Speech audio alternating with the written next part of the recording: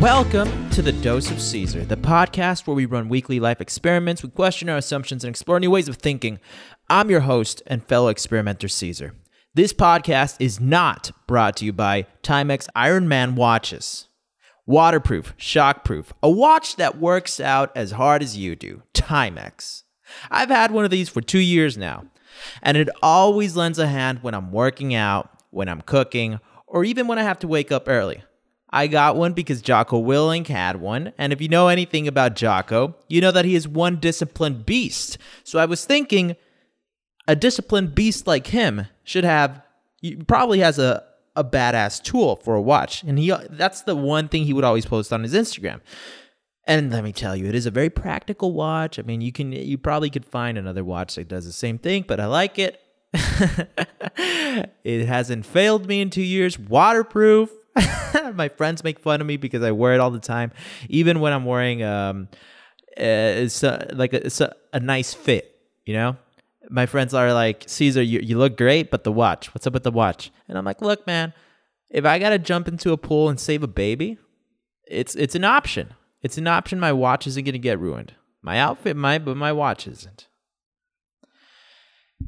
For a very practical and affordable watch, it's about $30, $40. I recommend it. Once again, this podcast is not brought to you by Timex Ironman watches.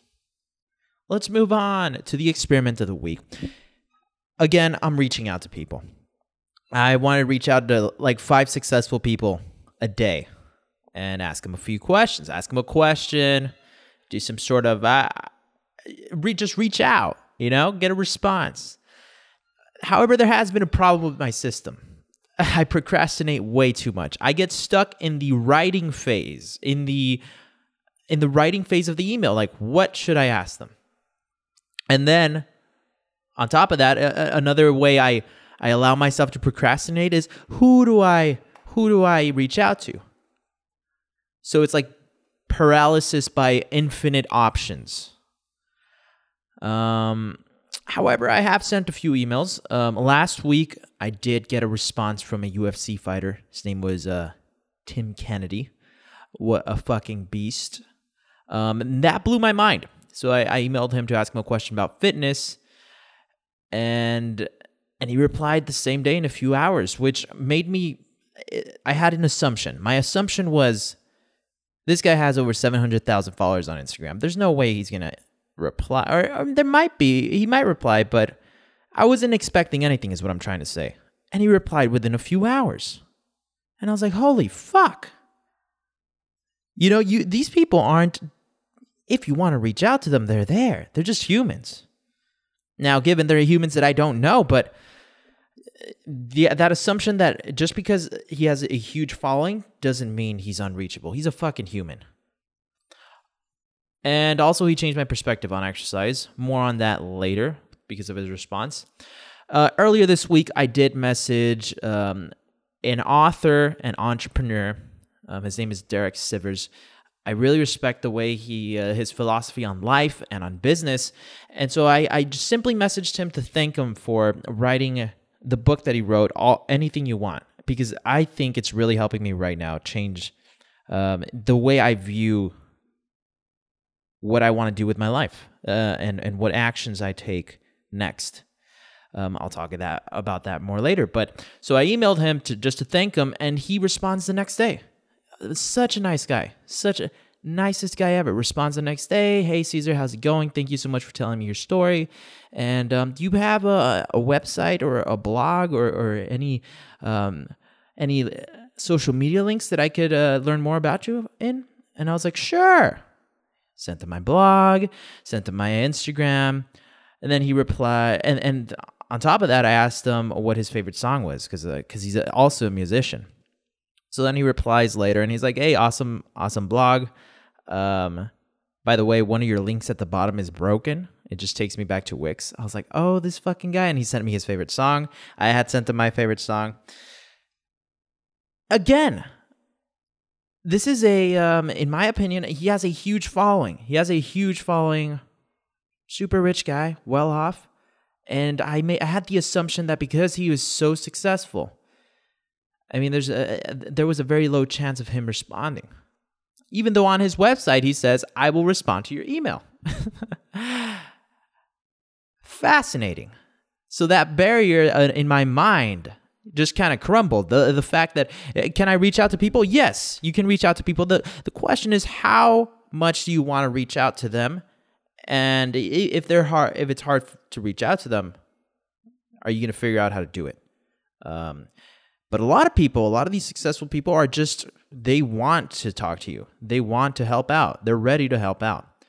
So I found a few other emails of other people I want to contact, and I've been sitting on those. Why have I been sitting on those? Because I've been procrastinating. I get into this procrastinating zone sometimes. But moving forward, what are we going to do? Well, I've realized that there's something wrong with my system here. If I'm not emailing someone every day, there's obviously something wrong with the way I'm approaching this. Either I'm giving myself the opportunity to procrastinate on the writing of the email. So how do we remedy that? I'm thinking I create a skeleton email. You see, but the problem is that if I can't just maybe I can make a template, but each email has to be kind of personalized so that they know that I know them. It's not just comes off as like, this is a generic email. But we can start with making some sort of email template where I can still personalize it. The next thing is, obviously, I think this one's an obvious one, finding who you're going to reach out to days before and having it scheduled. Similarly, that's similar with something I want to do with the podcast, because again, I've been very inconsistent lately. And so that's the experiment of the week. Also, I need to make it lower the bar. 1 person a day. 1 person a day. 1 is infinitely better than 0, because 3, 5, it gives me a reason. To say, oh, fuck, there's too many people I need to reach out to. It's the day's wasted. 1 person, it's like 1 push-up. It's like 1 page. Atomic Habits. This is how we create the habits. Make it easy. Anyone can reach out to 1 person a day. 1 person. I know. It's ridiculous. You got like, what, 16 hours that you're awake? And you're only going to reach out to 1 person. I know, but no, we can't think about it that way. We just have to build the habit here. Moving on to the books. What I've been reading. So I don't know if I've mentioned this book. I didn't read it this week, but I want to mention Recession Proof Graduate by Charlie Hoehn. Why? Because it's blowing my mind. That was one of the reasons I'm reaching out to people. First, it started with the chapter, I believe it's chapter 4 or something, in the 4-Hour Work Week, where Tim Ferriss talks about the challenge that he gives to Princeton students that whoever can reach out to the most impossible to reach person and get a response from them, they'll get a round trip around the world, or a round trip ticket, flight, whatever. That's when that's when I reached out to the chef. Then I read the book Recession Proof Graduate, which is all about basically getting apprenticeships and working for people for free for a short period of time to get your foot in the door, proving to them that you are worth working with, and then getting paid. But it's about building a network. This book is about building a network. And so, yeah, I'm just very thankful that I read that book. It helped me to get here, to get a response from a UFC fighter, which is kind of mind-blowing to me. I know that it's not that big of a deal, because it's just like, okay, he just responded, but this is a big step forward. Big step, little steps, and we just took a big step forward. But the book that I did listen to this week was Anything You Want by Derek Sivers. This book is 40 lessons that Derek Sivers learned over 10 years of building CD Baby, which he eventually sold for, I think it was like 20 or 50 million. I don't know. One of the two numbers. They're in my head. But it is a short read. I think it's 98 pages long, and the audiobook is only an hour and a half. And it's just awesome to hear his perspective. I resonate a lot with the way he's approached business, because Because first of all, it's not an approach that I hear a lot, but it's an approach that I think I'm meant for. Like the way he puts his customers first beyond anything. Customers first, customer experience first. And he kind of like money is always it's kind of just a thing that, yes, he's going to make sure that the business is profitable, but that's not the main purpose of the business. I think you have to listen to the book to understand what I'm talking about. Derek Sivers is just an incredible person who really wants to just bring value to the world. But he's also smart about it, where he's just going to make sure that he can continue to do what he wants by making a little bit of money, but offering the best value. So moving on. I said I was going to talk about let's talk about some random topics. And the first random topic is the response from Tim Kennedy. I sent them this 3-4 paragraph email where I ask him, man, you know how to cut, like, you know how to put on muscle. And like, I've been struggling lately on getting below 10% body fat. What protocol, diet, and an exercise protocol would you use if you had 4 weeks to put on the most muscle? Conversely, what diet and exercise protocol would you use to lose the most weight or lose the most fat? And the man responds, at the end, you always put, I'm using the Tim Ferriss template. And I'm like, thank you very much for your time. I understand if you can't reply, but even a one-liner would make my day. And he responds a couple hours later, man, I don't do any of that stuff, and I don't care what I look like. I just train like I want to tear somebody's face off. Boom. Caesar's mind was blown. My friend Daniel was with me, and I kept telling him, I kept looking at Daniel and saying, bro, this guy replied. And then I told him, dude, I realized I've been approaching this wrong. I've been approaching this wrong. And my world was shattered. I think you could see it in my face. There was the way I explained it to Daniel, I admire Tim Kennedy for what he is able to do with his body, because it's so practical. He can fight. He can defend. He can defend the people he's with. And he could fucking move heavy shit around. He could do practical shit with his body. And when he said that, because I want to be able to do that as well, when he sent me that email, I realized that I was focusing on the wrong thing. That, like, I think he's right. If I want my body to be practical, maybe I should focus on training like I want to rip somebody's face off. Maybe I should focus on just pushing the body to not where it gets injured, but to its limit, so that when and if the occasion comes that I have to defend myself, or I have to defend somebody, or I have to use my body to actually do something physical, my body is more than capable and ready. So I was a little shell-shocked after that email. But again, I looking at the approach that I was taking, I was trying to reach a certain goal, which was get below a certain body fat percentage, or see the abs. So not that my approach was completely wrong, but it's a question of who do you want to be, kind of. Or, yeah. And in that moment, I decided, I don't want to, I want my body to be practical. Not fuck the abs. I want to see the abs, to be honest. But possibly, what if I take the Tim Kennedy approach of train like an animal, and if you earn the fucking abs, you earn the abs. If they come out, they come out. If they don't, they don't, but your body's practical.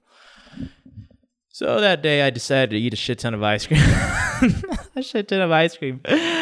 Not that I'm not saying that's the right thing to do. I'm not saying I I'm gonna be honest. I used that email as a way out of like, fuck it. I'm gonna fucking eat ice cream. I'm gonna eat like shit. And was that the right thing to do? No. But I'm back on the wagon, not dieting. Now I am on a bulking diet where I want to gain weight. But we got to a body fat percentage that was pretty low for me. I've never been that low. I would say I was at, I don't know, maybe 14% body fat. And of course, yeah, you can get lower. You can get much lower. But whatever, we turned around. Now the new thing that I'm excited about is gaining weight. Next random topic. We have a problem. This one's going to be quick. We have a problem, people. H-E-B Swoon cookies and cream ice cream seems to be sold out everywhere.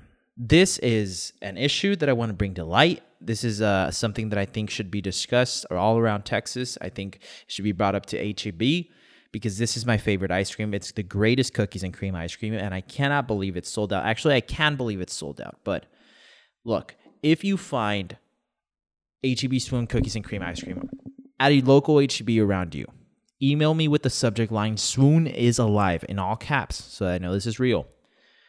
And yeah, that's it. We'll chat. Possibly I'll pay you to send me some Swoon cookies and cream ice cream. But that is an issue. One of the solutions I see here is infiltrating the H-E-B company, possibly becoming an employee, and then figuring out what's going on. What's the problem? Do we need more cookies? Do we need more cream? What's happening here? Why aren't we producing enough of this? Because I need some of it. We'll see. So that's the end of the show. I'm going to put the book links in the show notes. I'll put a link to Tim Kennedy's website so you can find out who he is, Derek Sivers. And instead of doing a quote today, we're going to do a whole little blog post by Derek Sivers. The blog post is called Beware of Advice. It's quite a short blog post, but I thought it was interesting and I wanted to share it. And it's very relevant to what I'm doing right now. Beware of advice. Imagine that you hand someone your camera and ask him to take a photo of you. He does, but when you look at the photo later, you notice that he took a photo of himself by mistake. Imagine you've got a big question like, should I quit my job and start my own company? You go ask the advice of some successful people you respect because they can't know everything about you and your unique situation. They'll give advice that's really just a reflection of their own current situation. So let's look at some ways that advice is biased. Number 1, lottery numbers. When successful people give advice, I usually hear it like this. Here are the lottery numbers I played. 14, 29, 71, 33, 8. They worked for me. Success is based on so many factors. Some are luck, some are not. It's hard to know which are which. So which do you learn from? Number 2, underdog opinion in their context. Someone giving advice doesn't want to say what's been said too much already. But he's basing that on his surroundings, not yours. So if everyone around him is quitting their jobs, his advice to you will be to keep your job. That advice has nothing to do with what's best for you. It's just the opinion that seems underrepresented in his environment that day. Number 3. Is this number 3 or number 4? Yeah, number 3. Creative sparks. You ask, what should I do? Option A or B? He replies, zebra. He's treating the situation as an invitation to brainstorm, giving a crazy suggestion just to open up more options. Like an Oscar Wilde quip, it was meant to be mostly entertaining, maybe useful, and probably not correct. The problem is taking any one person's advice too seriously. Ideally, asking advice should be like echolocation. Bounce ideas off of all your surroundings and listen to all the echoes you get to get the whole picture.